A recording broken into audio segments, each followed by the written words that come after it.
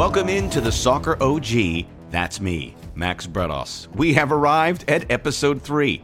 As always, we need your help. Please subscribe to the Soccer OG, rate and review all the great comments we've already received. Thank you, but let's keep it going. We know you have a lot of choices when it comes to your soccer football podcast, but we believe this will be your best choice. Coming up today, I will be joined in the business end with Juan Arango, an incredible talent in 2 languages of the beautiful game. We will talk about all the big topics of the weekend, and we'll also roll up our sleeves and look closer at the situation in South America. The return to normalcy from the pandemic has been a hard path. What is the exit strategy, and what lies next in a very busy calendar? As always, I will be wrapping it up in stoppage time. Today, a look at Zlatan returning to the Swedish national team. Subscribe, that's the key word of the day. We are off and running on the Soccer OG.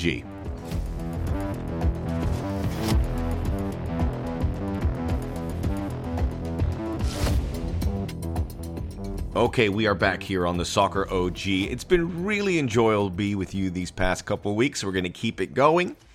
Again, please subscribe. Makes a big difference. Leave a comment and a rating. And tell a friend, as I pointed out. So this week we're going to have Juan Arango join me. And I'm going to needle him a little bit because he has been taken back. And we American soccer media, we're a little... we can telegraph our stuff. And anytime something happens with the U.S., Twitter becomes, in our little echo chamber, a love fest. We're going to win the World Cup in 2026. No, we're going to win the World Cup in 2022. We may get a little bit carried away, and he's kind of at wit's end. So we'll needle him a little bit. But he even sent me something in advance of our conversation, and it was a guy, a Twitter handle, comparing Serginho Dest to Dani Alves, saying he could be as good. And he's like, this is what drives me crazy. But, I'm the prisoner of the moment. There's no doubt about it from time to time. But when I see him score 2 goals for Barcelona, and Lionel Messi with his big grin on his face as he embraces him as if he has found this secret weapon, then I'll get carried away. This was immense at the way they played him. They've just unearthed this weapon that could put them over the top in their pursuit for winning the Spanish title, which is going to be a fantastic race. He's happy, and Christian Pulisic got back. That's good. He got back in the starting 11 for Chelsea. And that's going to be a very busy club. A lot of good stuff. Look, we have USA-Mexico to look forward to this week. First time since September 2019. Even though this is a youth game, it really isn't. It's not a first-team squad. But the United States and Mexico both winning their first 2 games, setting this up for the winner of the group. And then you got to win in the semifinals to qualify for the Olympics. It's very important the U.S. do. This is not the ideal team. I can't imagine a lot of these players being on a World Cup qualifier.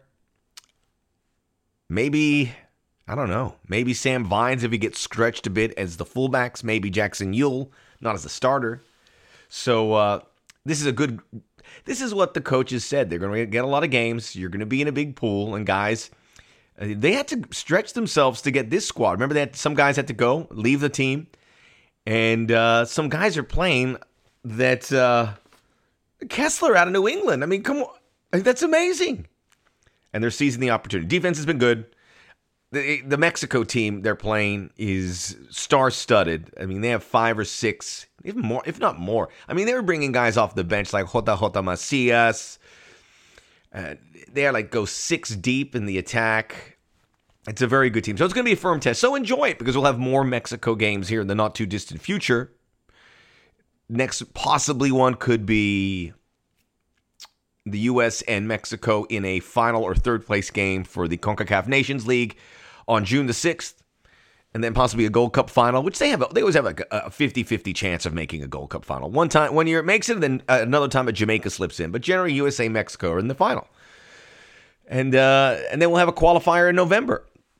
And this is going to build it. And I believe that, and I don't think this is a good thing, that the United States and Mexico are going to start pulling away from the rest in CONCACAF in qualifying because the talent's too good. And there's a dip in Costa Rica and Honduras and Panama, the teams that have made the World Cup most recently through CONCACAF. and then you wait for Canada, and then surprising Jamaica with the possibility of naturalizing several British players, like Michael Antonio, who is a go. Not everyone, I think, is signed up, but we need the depth in CONCACAF. Otherwise, it's not taken as seriously on the world stage. I think I covered everything. Let us get going, all right? We're going to have the business end coming up here with Juan Arango. We're going to tangle. We'll have a very interesting conversation about Latin American soccer. The data from South America is frightening with regards to COVID and new strains. And, Brazil is pulling up to the bumper. And it's actually gone past the numbers of hospitalizations and mortality than the U.S. hit. The U.S. had that. It's now Brazil is on a trajectory to pass that. And that's, we're going into a second year of this pandemic. It's horrifying. But it's also throughout South America. And they're squeezing games in and they're getting games through. So we'll talk about that, the challenges, and just waiting for good news, because where there's a return to the stadiums for some fans coming up, that's not the case in the United States and Europe, Mexico. They've come back. That's not the case right now in South America. So we'll talk about that, and we'll talk about the Spanish race and so much more, and USA and Liga MX, MLS relations. That's in the business end. At the very end of the program, stick around for stoppage time, where I'll be discussing Zlatan back with the Swedish national team, what it means. This is the Soccer OG. Subscribe. Talk to you soon.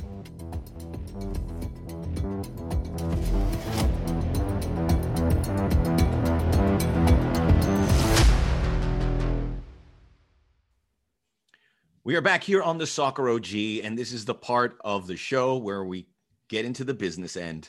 I'm going to go heads up with a journalist, a broadcaster of high ilk here in North America, Juan Arango. I've been broadcasting with him recently doing Conmebol Properties, Copa Libertadores Sudamericana, so it's been great spending some time with you down in Miami. I'm back in Los Angeles. Hey, were you blowing it out in South Beach this week? What's going on? Oh yeah, of course I was, man. I actually gave the makeup to the guy that was dressed up as the Joker. Yeah, that was me. That was me. Actually, we were the ones that ran into the transformer that blew out half of the electricity on Miami Beach. Would you settle down? Me, man. I'm busted. Did you bring it down a notch? We need the grid to be up. You know how it is down here. You know what I'm saying? That is crazy. That little stretch of Ocean Drive, and people. Everything. I was in Miami, and everyone seems to be complying with everything and safe distance. Places are open, but it's not out of control. And then boom. No. Just that area. It seems like it just seems like an insane asylum. and I think I'm insulting insane asylums, to be honestly, because there's a bit of sanity in those compared to what's going on. You on the sent beach. me the article that the Clevelander, which is like the lion's den of Ocean Drive, was going to close doors because it was getting out of control. I thought that was a sign of the apocalypse. How bad it certainly was. If the Clevelander is refusing business, that shows you how serious it is. Yeah, it's pretty bad. Between that, look, I lived on Miami Beach, and there's a reason why I don't live there anymore, and that was one of them. I had a gunfight in front of a public pool where I used to, near my house or near my apartment on Miami Beach, and somebody just stood up in front of the bus and did not let the bus go because they didn't let her in. This was, way back. The bus was already packed, and you couldn't even fit a needle, much less a person. And she just pulled out it, as Billy Corbin says, because Miami. Hey, respect to the people that go down there, because you could be taking your life. The respect to the people that live here and have to deal with that. My mom is in 52nd and Alton Road, so that's where I stay when I'm down there, and we're not too far, but it feels like I'm in 1,000 miles away, even though it's 5, but still. You're surely a few miles up, so you get to see everything from above. It's kind of a godly bit of a figure there, but still, I mad respect to your mom to be able to live on Miami Beach nowadays. She's brassy. I didn't bring you on here to talk that. We're talking there's so much going on, and I talk about the Premier League here, but nothing really happened. That Arsenal game was entertaining. The FA Cup, I don't want to put too many chips into that, but La Liga had an eye-opening weekend. Real Madrid go to Celta and win. Karim Benzema scores a couple. I think he assists the third. And then Barcelona put Real Sociedad to the sword. And Atletico Madrid churned out 1-0 result. They're still in first. But how long before Barcelona or Real Madrid or both are in front of Atletico? Because this is as good as I think Barcelona's played. They have fixed some defensive issues. They don't have Champions League now, so they can really focus on La Liga. I thought Ter Stegen was fantastic. I'm not burying the lead here with Serginho Dest, and I'm going to sit here and wave the American flag. But, I mean, that's a game-changing situation, right, Juan? Because that's what they want from a wing back. They want that guy to slip in there, and then Messi's combining. That to me seems like a major detail. I mean, not even a wing back. He didn't play as a wing back. He's further back, yeah. Virtually in this. Yeah, he played more as a winger in this match. So it was basically a back line of three with Mingueza over there. Of course, there were a couple of early on when it was still scoreless. You saw a lot of times when Real Sociedad would try and attack Serginho Dest back, and because Mingueza wasn't closing in, it would force Frankie de Jong to be able to come in and close in and in a 1v1 defending. Well, that's not Frankie de Jong's forte. So we start there. And if it weren't for a couple of interventions by Marc-Andre Ter Stegen, the game would have been a little bit different. And let's start there. But Serginho Dest, just as I've criticized him in the past for games that he hasn't been at his best, today he was sensational. I mean, he was absolutely sensational. He looked in sync with Messi, especially the first goal that he got, that pass by Messi was just silky smooth. Everything just worked out so well with him, and it's been working out so well. It was just a matter of reps for him to make things happen. So again, Barcelona playing very well. You mentioned Karim Benzema, who in my opinion is probably one of the top, I guess, 5 best players in the world right now. Players in the world. And I can't even argue that. I would say. Yeah, no, I mean, and if you did, I wouldn't have a problem. But just to see where that team would be without him, not just this season, last season too. I mean, he was a very important part of Madrid's title run in La Liga as well. And ever since Cristiano left, you don't see a player that has been as consistent as him in a Real Madrid jersey. So that's another thing one has to look at.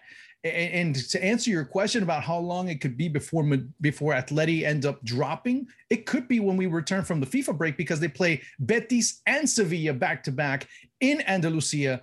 And we see how Betis is doing. They're not playing too shabby. And Sevilla comes off a miraculous draw where Bono, because he ended up, bumping fists with Haaland, ended up, being bestowed some type of goal scoring powers that he's been able to score just as many goals as Chicharito did last year in MLS. I like it. Nice little full stop there. At Atletico, everything is so difficult. They looked so bad. And we're going to talk Champions League in a little bit against Chelsea. Yeah. Luis Suarez was, I was thinking Barcelona, after getting so much stick for letting him go there for basically for free, hearing, oh, what a mistake. They must have been going, was it? Because I'm not, Luis Suarez scored the goal here and he was good, but you could see the limitations for a guy who's getting into the older part of his career. And then they rely on him so much. And if it doesn't work, and then you have João Felix, it's just pieces of a jigsaw puzzle that don't fit. Yeah. Yeah. And João Felix didn't play today because he was on yellow card suspension. But for me, the player, and more than Luis Suarez, to me, the player that has been able to just improve leaps and bounds for Atletico Madrid has been Kieran Trippier. I mean, to see him, how he plays on that right side, and seeing how he's able to even, whether it's on a set piece or if it's in the run of play, of course, the goal that Suarez scores is basically across from Trippier. And to see how he's been able to play at the right fullback position, to me, it was just amazing, the improvement compared to when he was at Spurs. That being said, I guess he's that type of player that you don't appreciate what he's doing until he's not there. Case in point, during his suspension, and seeing how bad Atleti actually was without him, without some type of provider out on the wings, without a Yanni Carrasco, who was in very good form in November, December, kind of dipping as well. So it's not just Luis Suarez that has dipped in form. It's a lot of the other players that have also shown some dips.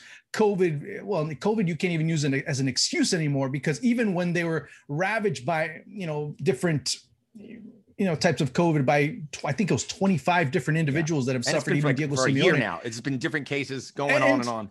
Exactly. And on top of that, when they were being affected by COVID, they were still 10 points away from the rest. So, I mean, it's these types of things where February, March end up being struggles for a team like that. Are they going to be able to recover? That's going to be the big question. Diego Simeone, I would imagine if he wants, he could coach there on a lifetime deal. And, to be critical of Atletico is it's not really fair because they're not playing with the same deck as Barcelona, Real Madrid. They still are a selling club, even though the João Felix transfer broke all sorts of records. If their players are in demand, they're going to sell them. And you can see guys like Rodri and so many others that are doing well elsewhere for a high price. So, but I think maybe a victim of their own success because they have had Champions League breakthroughs. If not for COVID, maybe they go deeper last season before getting bounced out in the quarters. So it's tricky to, I'm a little cautious about being too critical, but there's also a feeling that the tactics that Simeone has always instilled and has worked, tried and true, just not having that same effect. And if they turn around and look, they got a win here, they're maintaining their lead as soon as those two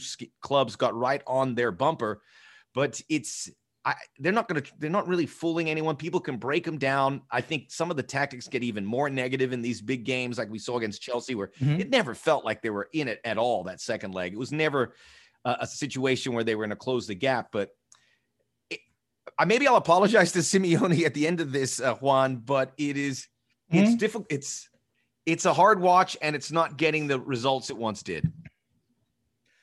Well, I mean, it's gotten results. Yes. I mean, they beat Barcelona earlier this year, not the same Barcelona that's playing now, albeit they were able to beat Liverpool at Anfield last year, and it wasn't the same Liverpool as now. And we're talking about a completely different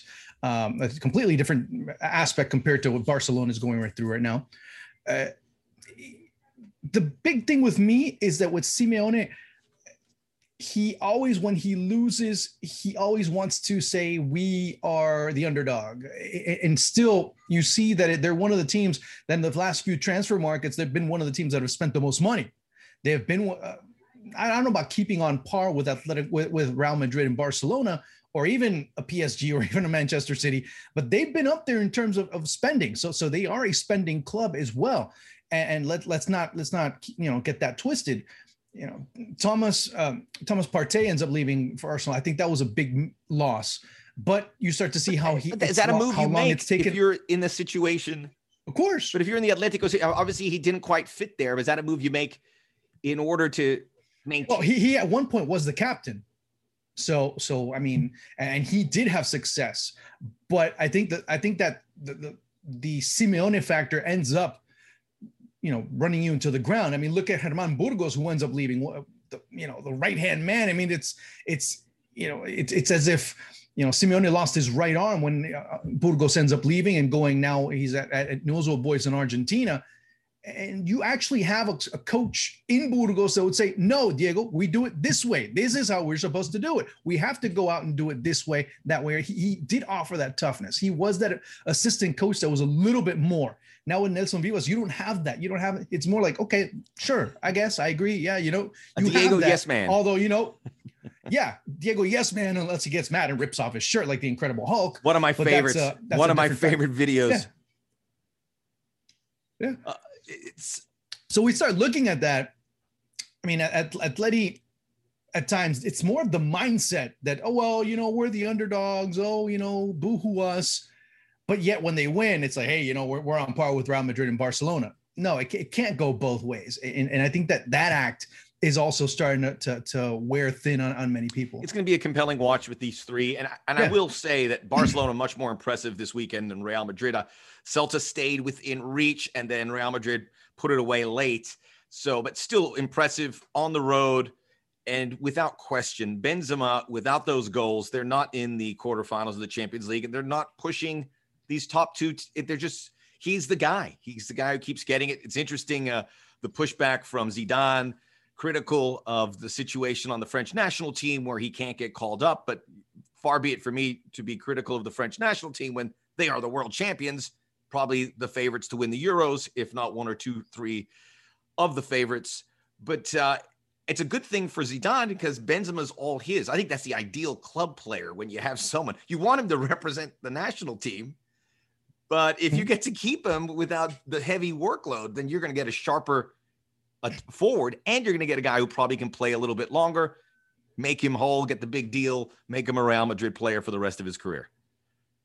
Now, yeah, you're absolutely right on those points. And I'll accentuate one of them that you mentioned, that he's all Madrid's, but he's all Madrid has. Because if you start looking at the other players on the list, it's like, Jovic had to go on loan. Mariano really hasn't done much.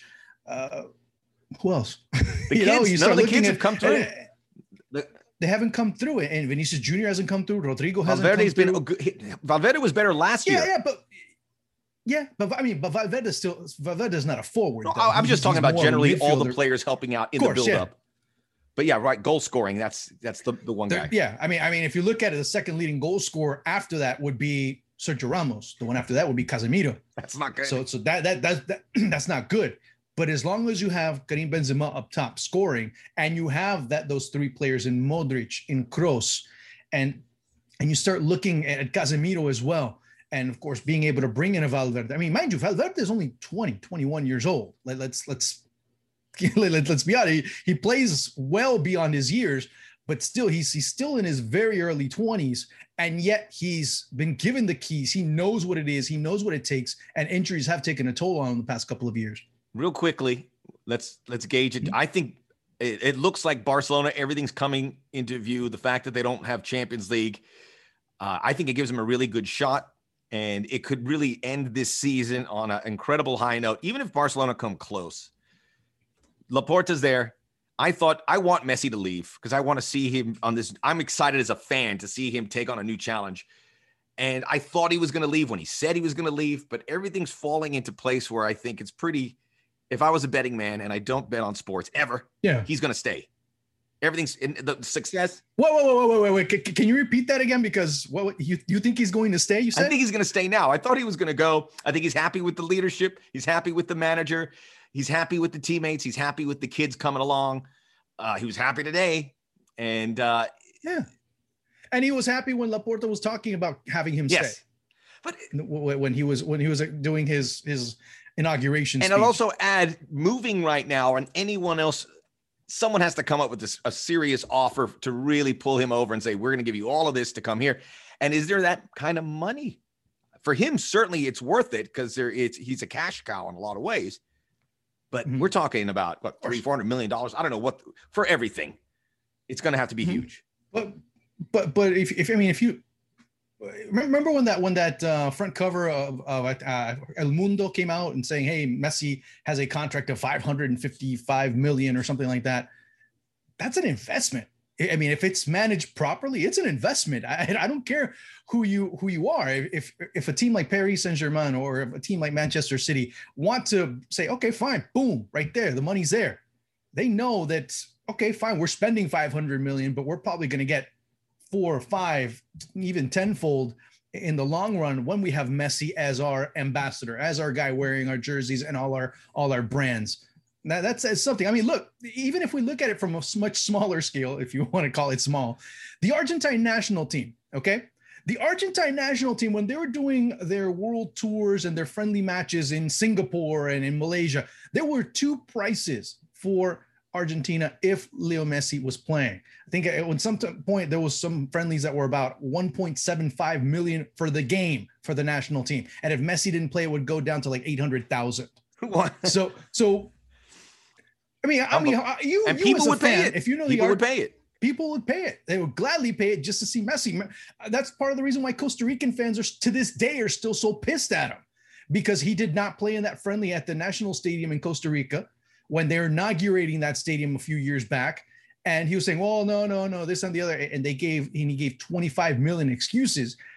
And of course, the following year, Keylor Navas would come into Real Madrid. That's why many in Costa Rica tilted more towards Real Madrid than Barcelona at that time. But that's a different story. But they still, to this day, are pissed off at Leo Messi. Many of them are, because of him not playing that inaugural game with the Argentine national team against Costa Rica. An amazing burden on that man for all of this. And he, 99% of the time he hits his obligations, but you can't. Yeah. It's one man. So, I mean, you know what it is that you have to play. That every single game you play, your standard is to score a goal. Every single game he's obligated. And so far in 2021, he's done that. So I mean, damn, what else? At 33, he'll be 34, and in June, he's still scoring a goal a game every game so far this year. So I mean, and he's got Serginho Dest now, another American doing great. Juan, Christian Pulisic started look good in the FA Cup. I think the U.S. are primed for that 2026 World Cup triumph. Just lock it in right now.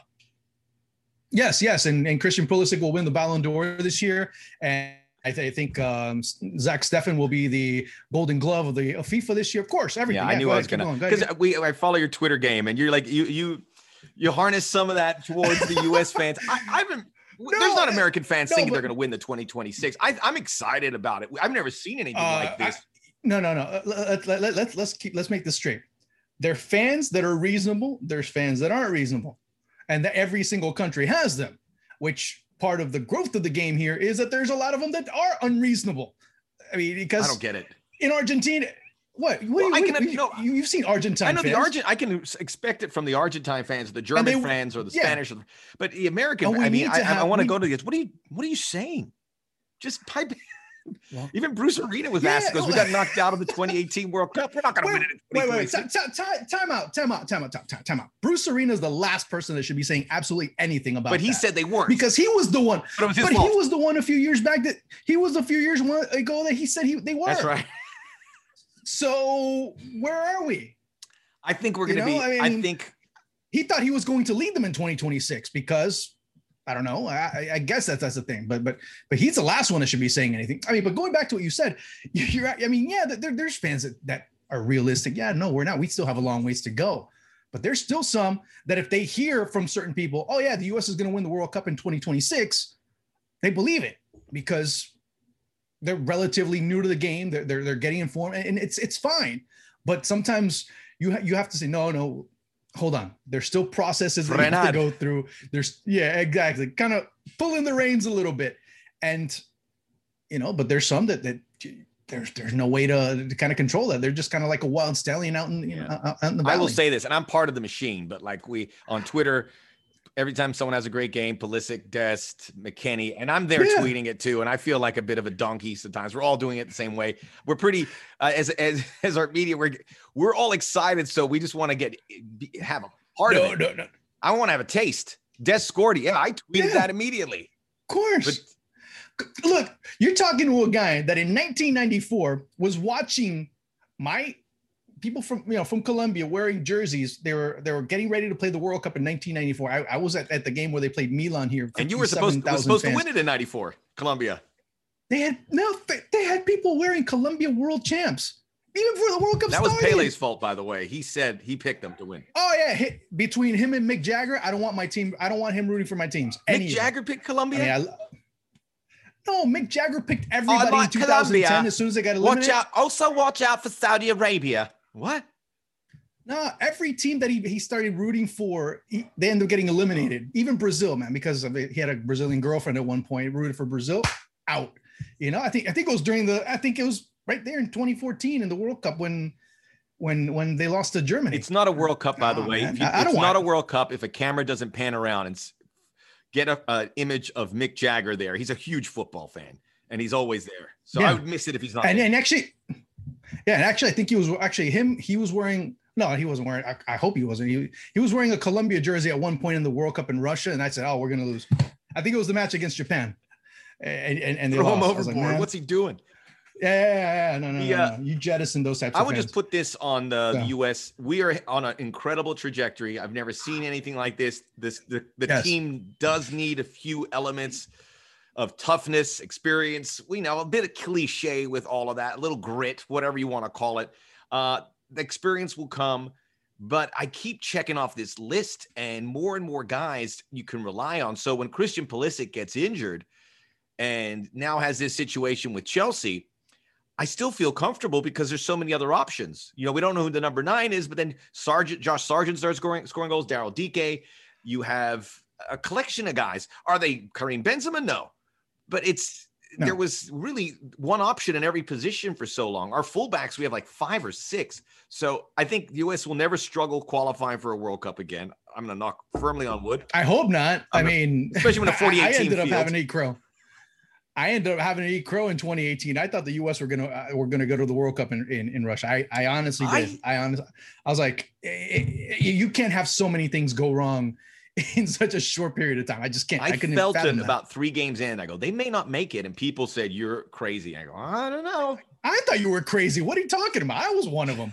I just felt it because I was watching the games. I go, I mean, when you're dropping points at home to Costa Rica, and you're like, wait a minute. You got to win your home games because remember, CONCACAF is a pain in the rear if you don't get it. But I think they're going to make inroads. They'll be maybe by 2026 quarterfinalist with maybe an eye to move a little further. But that's a good goal. Maybe. You obviously have to win a group to get that far, but I think it's all capable. Maybe. I mean, we're not. I mean, I'm not going to say that it's a reality, but I think it can.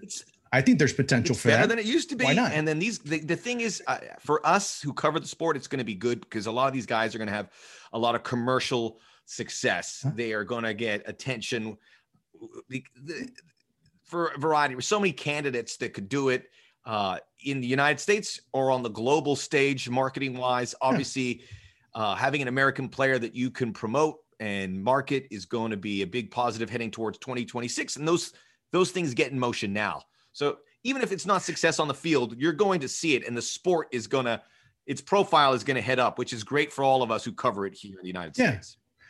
I mean, when you say that, and you have a point when what you're saying, because there's a lot of factors to look in, because we've seen teams that have been absolutely amazing over the past 15, 20 years that have not won a World Cup. And yet you say, this team was amazing. How could they have not won one? How could they have not even gotten to the semifinals? How come they didn't, even get out of group stage for that matter? If you start looking in hindsight, and to see that, I mean, we've seen Argentina struggle. We've seen Brazil struggle with the names that they've had. And we've seen Germany get knocked out in the first round of a World Cup. So of course there's a process that has to go through, but I think the most important thing that we have to see with this U.S. generation is them playing together. How many matches have they played together in an official match? I think maybe 1 or 2. Maybe the last one was back in 2019 in the Gold Cup. So yeah, once they get that continuity and maybe even start looking at a new coach that can be able to implement all these types of pieces. I'm not a big fan of Greg Berhalter at all. I think you could compete for big names on the international stage with guys that have had success. Yeah. But I'll give Greg Berhalter some credit in the last few months. I think he's gotten a lot of players into the mix. Yes. He has built a roster. He's done well, whether it's give him credit or other people in winning over the dual nationals, Yunus Musa, the latest. Yeah. So trust me, Greg Berhalter had the gig, and I said, give him a shot. And so far I've been happy with the results, but he's not going to, he'll be here for 2022, but a second cycle, usually managers don't do that. They have in the United States, but I'd be curious after the 22 World Cup, if maybe someone else, if Greg Berhalter has a good World Cup, then it'd be, I would doubt it. Oh yeah. I mean, yeah, if he tears it up, then, what I said is like, what was I thinking? It's those types of things that you understand. Well, yeah, I guess I was wrong. But you start looking at a team that is a much different dressing room at that point. You have players that are much higher profile. It would be totally different than the team. And again, to me, the generations that are most relevant in the U.S. were that 90 team that, of course, ended up going through a whole decade all the way to 2002. And then that 2010 side. Those are the two generations of reference. And this group is totally different because they had, the experience of being in Europe, of developing in some cases in Europe, most of them, if not all of them. But that, again, is one of the things as a manager here, having to deal with a different mentality. And Greg Berhalter, yes, as you mentioned, he's adequate. He's done his job, but how far can he take him? And at that point, who's going to be able to take that team from that point on out? Because there has to be an objective at the long run. What is the objective? Is it because, hey, let's win the World Cup is kind of a vague objective. How we win the World Cup and what plans are in store to win one or have that as an objective is the more important thing. And finding who is going to be that person to do it is even more so, because that person can guide these players that come in with a different with a different way of thinking about football compared to previous generations. That's a great point, Juan. And I don't think people mention that enough is You're going to have a European-based roster from this point for the foreseeable future. You're getting these guys getting world-class coaching. You know, I mean, Weston McKennie's at Juventus being coached by Andrea Pirlo alongside Cristiano Ronaldo. You're going to get this top-tier coaching all over. We have guys at Barcelona. I mean, the list, it's the biggest clubs in the world. Yeah. And you may get some lost in translation because they're going to be used to certain things. They're going to be used to they're going to be first class everything, which sometimes the national teams lag a little bit behind, and maybe it forces their hand. But still, I mean, yeah, but we're still talking about, I mean, it's not like, you know, the U.S. isn't, you know, U.S. soccer is not one that's lacking cash. So if they need to go and go first class, they can. So that's something that can be done. But it's just it's the players that are going to facilitate that, because they're going to be like, hey, of course. We're getting this coaching, and they love Berhalter, and there's a good spirit around this team. Yeah. And you want it. I think that's why Yunus Musa did it, because he looked at the kids alongside him. Like, these are a great group of guys. Let's I want to be part of that. They're my guys. He felt part of them, which was so important. He didn't feel a part as much of the other national teams. He's like, hey, these are my boys. The other guys are just guys that I played football with at one point. And I think that's a difference. You have a different kinship in terms of that's why he ended up, you know, picking what he ended up picking. And it's just a microcosm of not just the national team, but just the culture that needs to be fomented, not just within the national team level, but within the sport itself. Because I remember talking a few years back to Harold May Nichols. Okay. And he said, you know what, when the U.S. as a footballing nation finally gets what they want to do, and he asked me this, he goes, do people play soccer for fun, or do they play for competition? In the United States, is it? Yeah. It's competition, isn't it? No. There's no wrong answer. The thing is that it took me so long it took me as long as it took you to just like I don't know. Yeah. But he said, that's my point. It took you that long to answer it. Therefore, there has to be something wrong in terms of how the establishment is. You can't be a competitive team. You can't be thinking at a high competitive level, but yet think about having to eat oranges and bananas at halftime. Orange peels get such a bad rap.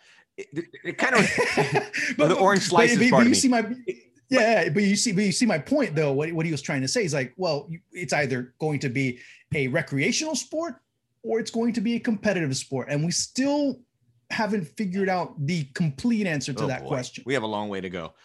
It's a great. But you know what? We've gone. I mean, if you stop right now, take a look back. Look where you were 10 years ago, 15 years ago, 20 years ago, 4 years ago. I mean, I was in a hole in a wall, crying myself to sleep when they didn't qualify for the World Cup. It's a much different. I was. By the way, that thing is, do we play for competition or for fun? It reminded me when I got to ESPN, and one of the producers said to me, "Yeah, are you here because you love sports, or are you here because you want to be on TV?" And I stopped for a minute thinking. I did say I love sports. Well, let's move. Let's quickly get in here, because obviously now we took a lot of time with that, but it was a great topic to discuss. Champions League. Games are April the 6th and the 7th, so we can talk more about that as they get closer, and a lot's going to change between now and then, I am sure, after the international dates. There is one side of the bracket, Manchester City, Dortmund, and then you have Bayern, PSG. That's the nightmare side you don't want to be in. And the other one, Real Madrid, Liverpool, Porto, Chelsea. People are listing Man City or Bayern to go win it, and I'm just like, pump the brakes, man. This is wide open. PSG on their day could beat Bayern or Manchester City. Manchester City, everything's come so easy. That bad patch is going to hit them at some point. You hope it's not then. And Dortmund with Haaland are invigorated on the Champions League stage. Porto, underestimate at your own peril. They're playing Chelsea. No one wants to play Chelsea the way they play right now. They could make a run. Liverpool, as poor as they have played, they got by Leipzig, and they have made 2 finals the last 3 years, and Real Madrid's Real Madrid. So this is not a loaded side of the bracket to me. This is a tournament of life, and I could see 5 or 6 different variations of a final. I'm going to pick right now Manchester City, Porto, but don't hold me to it. Manchester City, Porto? Yeah. Is that crazy talk? It is, isn't it? I'm still thinking if it's competition or recreation. What say you? Liverpool could get past Madrid. Yes. They have Barca in the middle. Yeah. Remember, they have Liverpool, then they have a Clásico right smack dab in the middle on April 10th. There's and so the much return at leg. stake. I mean, Dortmund are trying to get in the top 4. I don't see, that's the one I don't think will have a shot because they're being weighed down. And the Haaland situation, he throws his jersey off. He's unhappy. They got to make the Champions League, I think, for him to stay. But otherwise, it feels like these teams come in with, everyone has some sort of predicament. Liverpool is going to be battling to make the top 4. There's a lot. Bayern are having their predicaments as well because, I mean, the injuries, they can't stay healthy, but yet you have Robert Lewandowski, who can still score at a furious pace. This weekend, they get a red card, Alphonso Davies, and then they just tear their opponent to shreds. Who was it they played? It was Stuttgart. It was just a lambasting with 10 men for the whole game. It's like Canelo right now. He can fight with one hand behind his back and can still beat half of the people, in boxing right now. Unbelievable. That's how, him, Amanda Nunes too, tie her legs together. She can still beat everybody. I mean, that's how Bayern is right now. That's how much of a competitive beast Bayern is. And of course mind you, they still have a bit of blood in their eye after getting eliminated from the Pokal.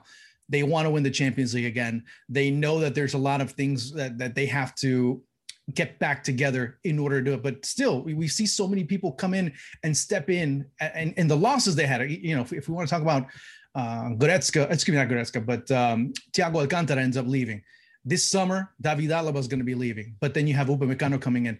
Bayern have this just revolving door of players that come in and contribute so consistently. It's hard to be able to count them out. PSG is another team that is already more savvy, that they just recently went through an exorcism of sorts by getting rid of Barcelona, by being in the final last year. And they look like a mature team. I think that they could be the only team that beats Bayern. Yeah. But and they remember how the game they played in the final last year, PSG had their moments. They could have easily won that game.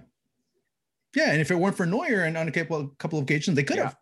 It's Bayern Munich it really is the best team. They're if you want to beat the man, you want to be the man, beat the man. But repeating is difficult, so you can't assume anything. This is going to be a good tournament. Do you have a pick? Do you have? Yeah. I didn't want to make a pick for this either, because I know I'm going to be wrong. I have to go with Bayern. You're going to pick it to repeat. No, but I think you're thinking Liverpool, aren't you? I think City. I think Real Madrid.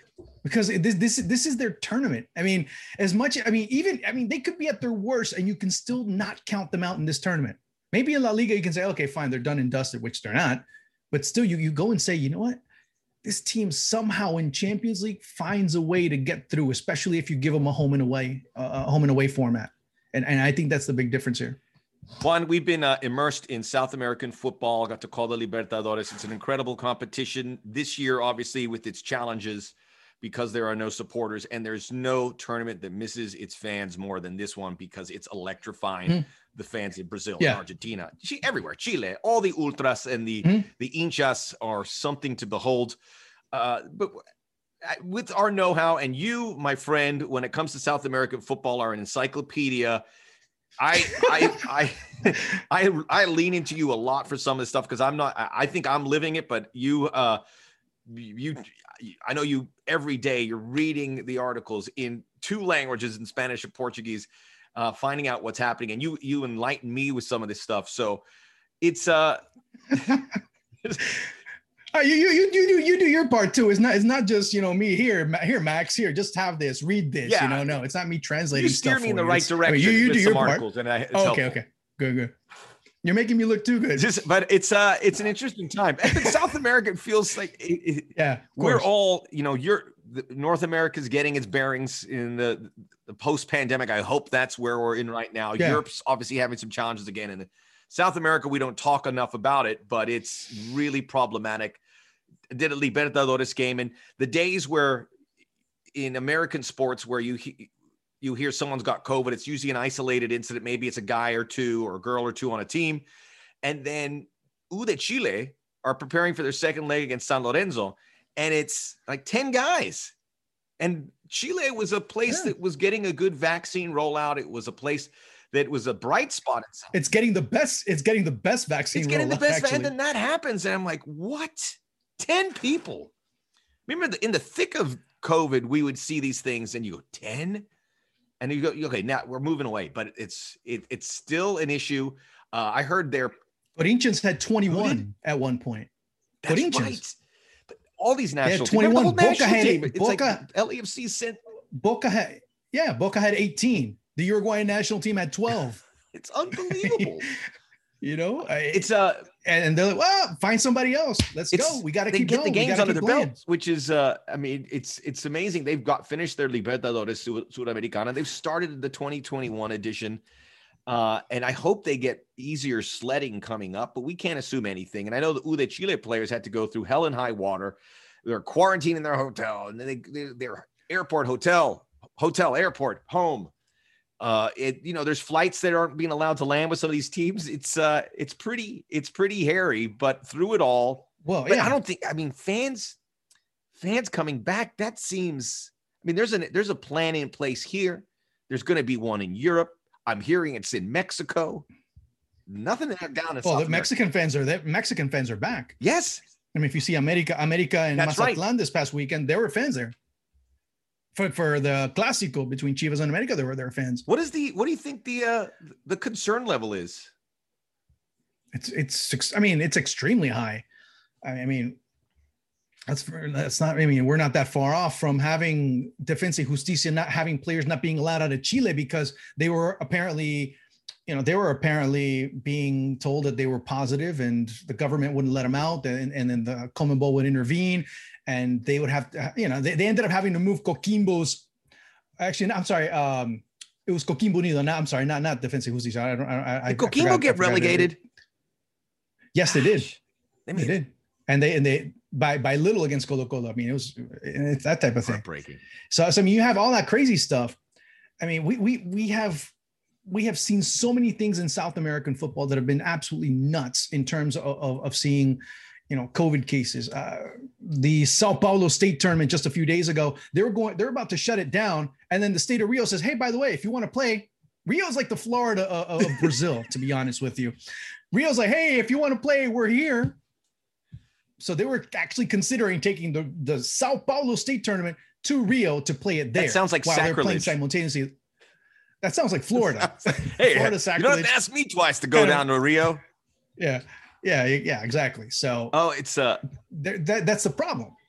And you have Brazil that have been probably, they think last week they surpassed the US on average daily deaths because of COVID. Oh my gosh. It's that type of thing. Not only do you have the Brazilian variant, you have the Amazonian variant. Then you have like each state. I'm exaggerating a bit. So there isn't an Amazonian variant. There is, yeah. Actually, from what I've heard, people say, but that's the type of thing that's going on as well. And each government has had their different ways of managing it. Uruguay just ended up, getting vaccines. I think it was Thursday. Argentina ordered some of the Russian vaccines, and like 90% of them just magically disappeared. So socially, there's an issue going on there as well. Colombia hasn't started. And that's why I said Chile right now, by default, because they're actually rolling them out, are doing the best.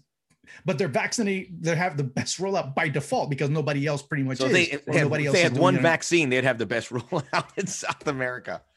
Well, if they had one vaccine, they're the only ones. So you have that. Then you have CONMEBOL telling, the Colombia and Argentina, hey, by the way, we want to have fans full stadium. At that point, say, hey, come to Florida. You might as well say that too.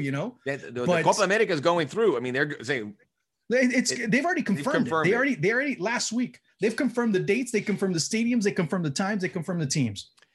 And now they want to make sure that they have at least 30% occupation in the stadiums for those matches. I think tickets are supposed to go on sale in the next week or so, something like that. 3 months away, right? So it's in June 12th. No, it's not a lot of time. And it's a 10-team tournament. They're going to play 10-team group stage or 5 teams, and they're going to eliminate 2 teams. No, And it'll be they're playing a tournament. They're going to play a tournament to they're playing eliminate two teams. Yeah, basically. Yeah, of course. They're playing an entire tournament to eliminate two teams. That's not good. Yeah. And you're playing a tournament simultaneously in summer and winter. Unbelievable. I'm all for it, but it clearly, the one thing we've learned is football will go on, and it is going on. And South America, they're going to pour out games. We're seeing it not just in international, the national teams, the local tournaments, the cup tournaments. They're all happening. So yeah, and to boot, when the teams that come out of Argentina end up going to playing the third place, they have to fly 5.5 hours to go to Colombia to play the third place match in the final. That makes 0 sense. And now, less than 0 cents. Can I add this one too? Can I add this one too? And give me, actually, you know what? I'm going to look for something really quick in terms of World Cup qualifiers. And I'll give you, actually, I'm going to use Colombia as an example. And I'm doing it right now. I see you doing it right now. Let's prove a point. Just to prove a point in terms of because CONMEBOL's talked about playing 3 matches in September, October. They have the 2 November. games they have to make up as well, which they've rescheduled. So it's packed. So Colombia plays Brazil at home, flies all the way down to Paraguay to play, then would play against Peru in Peru. But that's over what, 7 days? That's over 7 days. They play 3 matches. That's too much. So from Barranquilla to Paraguay is about a 5 hour flight, excuse me. And then that's about another 2 hours. And then the European-based players have to fly across the Atlantic on top of coming back into the Atlantic. So you got some pretty nice freaking flyer miles there. I didn't know you were in the flight business. It's pretty thorough. Yeah, and then they play Argentina and Ecuador and Venezuela. And so you start seeing all these the width and breadth of the continent. You're going and you're playing in the heat of Barranquilla to the cold of Buenos Aires to the height of La Paz, which it's like nosebleed would be bearable compared to anything else. But it's not like Europe. To play Champions League in Europe, if you go from Spain to Russia, it's maybe about 2.5 hour, 3 hour flight. That's as bad as it gets. Yeah, it's cold as can be, but you don't have to go 11, 12, 13,000, 14,000 feet above sea level and play Bolivia. I'm struggling breathing just hearing that. But I know they've talked about doing it at a neutral ground, and there's no home field advantage. But Bolivia and Ecuador are at altitude. There is a decisive advantage there as they're accustomed. Yeah. So they don't want to relinquish that. We're talking about the World Cup. We're talking about the World Cup qualifying. We're like, wait a minute. We've been to 3. We haven't been to one since, speaking of Bolivia, since 1994. We're not just flipping away and they're not going to, and they might not be to one. They might not be to one until 2094, the way they're playing. I don't see it, but still, I don't see it. No. But still, it keeps them in the mix. Let's wrap up with this. Gianni Infantino was asked about a combined Liga MX MLS Super League, and he said it could be the biggest league in the world, and it certainly would be. I don't know how it would work. The commissioner, Don Garber, has been asked. He goes, if anything like that would happen, it's still ways away. But when I hear the head of FIFA saying it and more people saying it, it tells me at some point, in some capacity, this is going to happen. There are going to be a heavy calendar between the 2 leagues coming up this year, but it's not a league. The idea of a league, and let's logistically an absolute nightmare. And I don't know what the MLS owners would say to each other, because you're going to have to face some sort of relegation tiered system to accommodate all these teams. We have 27 MLS teams. The list is growing. You would have the 20 Liga MX teams, and the idea that you could see, I would say, look, the top tiers of Mexico, MLS has more to gain from this. The top Mexican teams are a huge draw. America, Cruz Azul, Chivas, Pumas, and then there's a less of a drop off. You have a group like Seattle, Toronto, Atlanta, LAFC. It's not etched in stone ruling class in Major League Soccer. And the gap between them and the next one, I don't think is that large. It's growing a little bit, and it needs to, because you need the super clubs. The super club situation makes it more compelling across the board, where you have those matchups. And I think that'll be a draw. So I think when you keep hearing about it, it's going to happen. The MLS side has to lift it in there. If FIFA's talking about it, that's a good sign. Infantino made a really good point that this North America has to do something to distinguish itself from the top European leagues, and having an international 3-country, including the Canadian clubs, a 3-country league would do the job. I would imagine that would be a really exciting proposition. But again, it is a logistical nightmare to get from here to there. Man, that's a lot to unpack. Yes, it would. But my question here is, with everything that CONCACAF is looking to do to kind of, quote unquote, even the playing field, it would kind of end up distancing everybody else, because, you know, as much as people want to, I mean, people want to see CONCACAF be competitive, but at what expense? I mean, you see the Saprisas of the world wanting to bang on the door, say, hey, by the way, we're here. We have our history. We can do this. The Olympias of the world saying the same thing too. That first and foremost. You mentioned something about the MLS owners and how they would want to play this. They don't want relegation. Depending on the money, they don't want, no, nobody who spent, you know, if you talk about the owners of like teams like Charlotte and I mean, I think Austin came in, the Nashville, that will come in. Yeah, I mean, the teams that have spent over 100, 200 million plus to get into MLS, I don't think that any of them are going to relegation. No. You're in the second division with Mazatlan and Ciudad Juarez. What? I didn't sign up for that. Yeah, exactly. It's like, oh, no. I didn't sign up for this. You'd have to talk to, I mean, that's a board of governors issue. The Mexican League is the clubs, as long as they can play in the US, as long as they can get the US money, they'll send their teams anywhere. It doesn't matter to them. I think that's the easy part. I don't mean to interrupt you, Juan, but I would say there is a lot for the Liga MX to embrace, or they would benefit a lot by that league too, because they can get their foot firmly into the US market, which they already are. They're the most popular league here based on viewing numbers. Yeah, of course. But if you can get this and be at the stadiums with some regularity and get into the US media bloodstream, which is nothing compared to what they have in Mexico, but it's burgeoning. Yeah. And you could do it. That's a big win. And they got to get, they got to get younger fans. I know that's been a big priority for the people with power, and maybe this is a pathway. And they got to look for other markets too, because they've for many years depended solely on the US market. And it's weird that, we live in a country where our league, the league here is not the main league or the most popular league in that country. It's the Premier League or La Liga, or of course above them Liga MX, that are even more popular.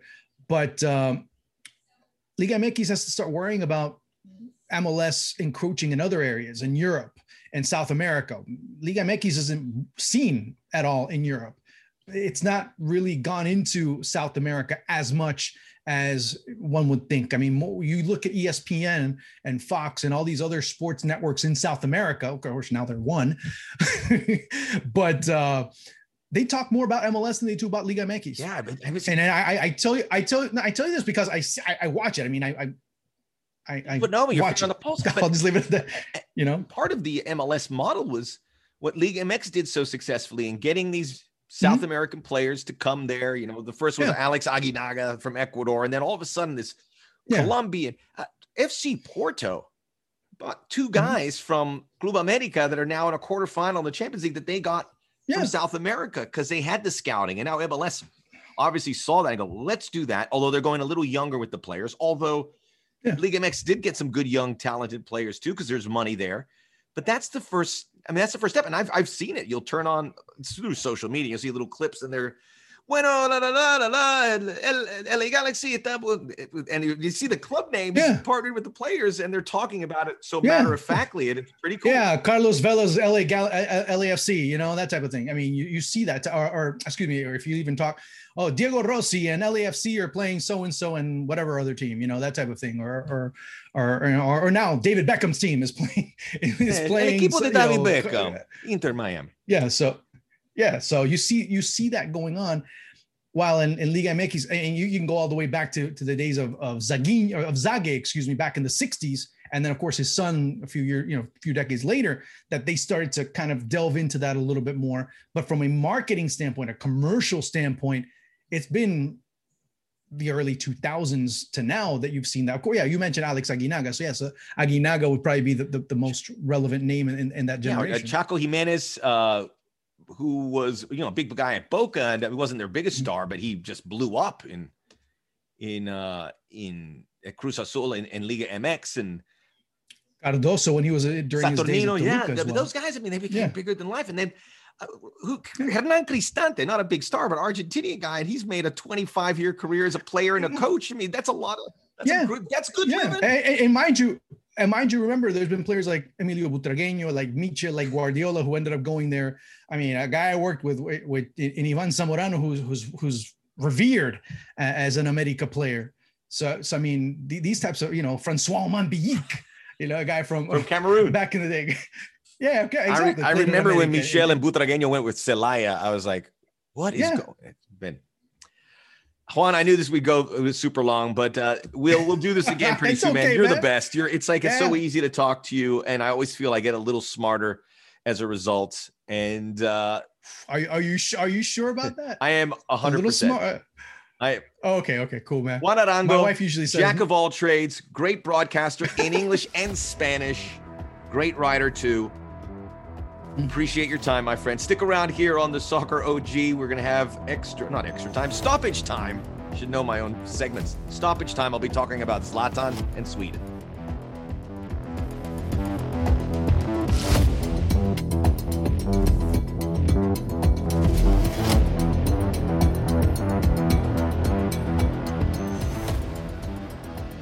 Welcome back to the Soccer OG.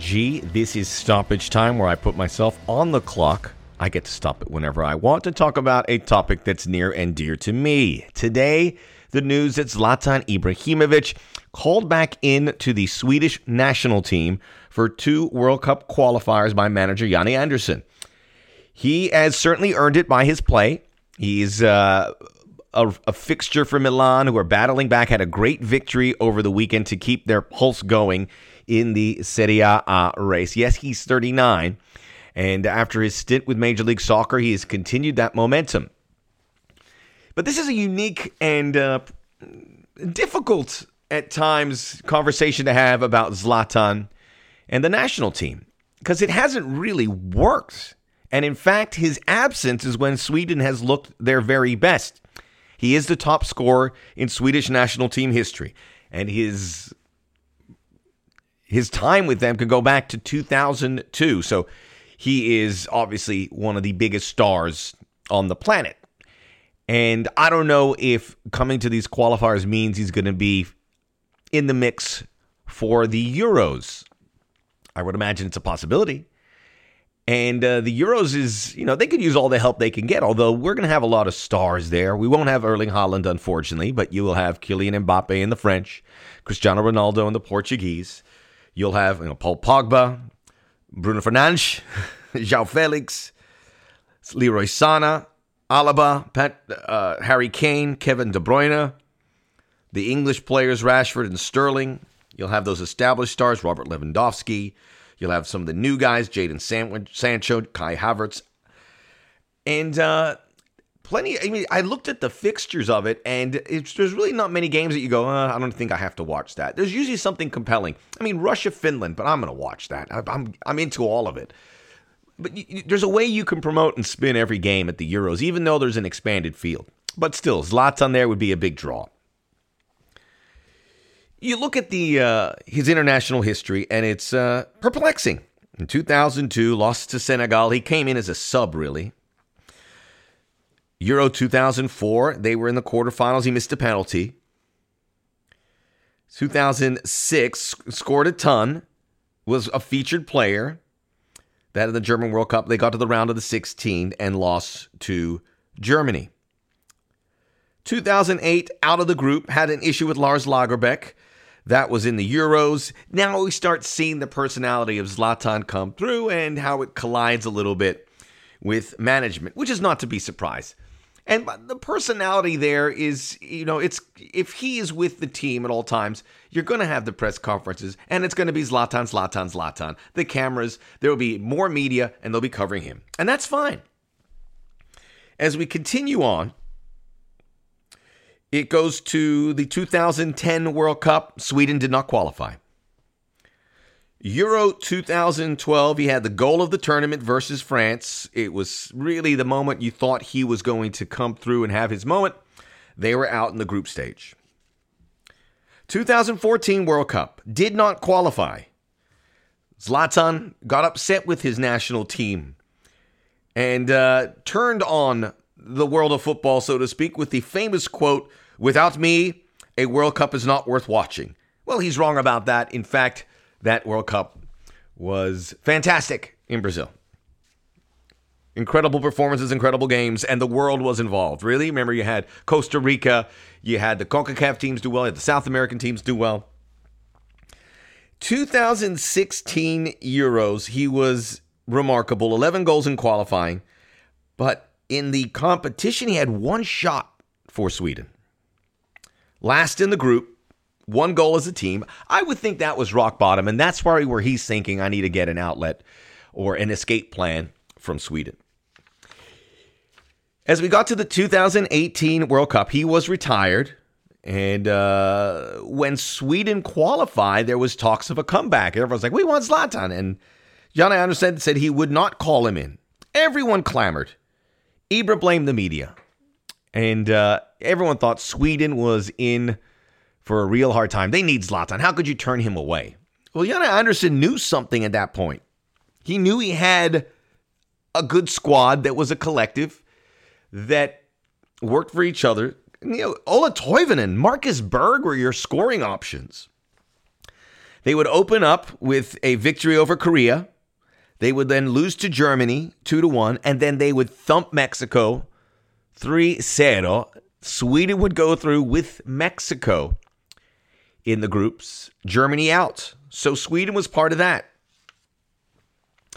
And then they would go to the round of 16. They would beat Switzerland, and in the quarterfinals were favorites by many to beat England. And there was chatter going that Sweden could win this World Cup, right? There was one of 8 teams. They had incredible spirit. In the end, the English were too many. Braveheart. So they lost to the English 2-0. England would see their run out at the semis.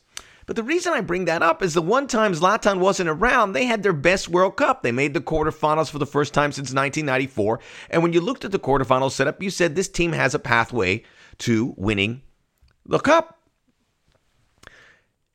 Jan Andersen's instincts were right then. Maybe they're right now to bring him back. Maybe he'll know his role. But if he does come on to a team playing in the Euros or the World Cup, you got to get ready for the Zlatan circus. That's not Zlatan's fault. That's how the media will approach it because it's the biggest competitions on the planet. You also got to remember that if things go wrong, we know how Zlatan is. And he, may make it about himself. He may argue, why am I not playing these times? We're not scoring goals. And that can undermine it. I would also say it's a young man's game. And so many times some players stick around a little bit longer and it rarely ends well. I recall as a team, Italy bringing back everyone from their 2006 championship team, and they were out of the groups in 2010. That old guard. Spain, 2010 champs, brought everyone back in 2014 and laid an egg. Sometimes it's good to make a cut, and you let these guys like Alexander Isak start to bloom, who is maybe the next big thing. So while you get excited with Zlatan coming back, just keep in mind where it could go wrong. But I, for one, would be happy to see him there. It's a great story, and we're talking about it. Thanks for tuning into the Soccer OG. A reminder to subscribe, rate, and review. We'll see you again next week for another Dapper show.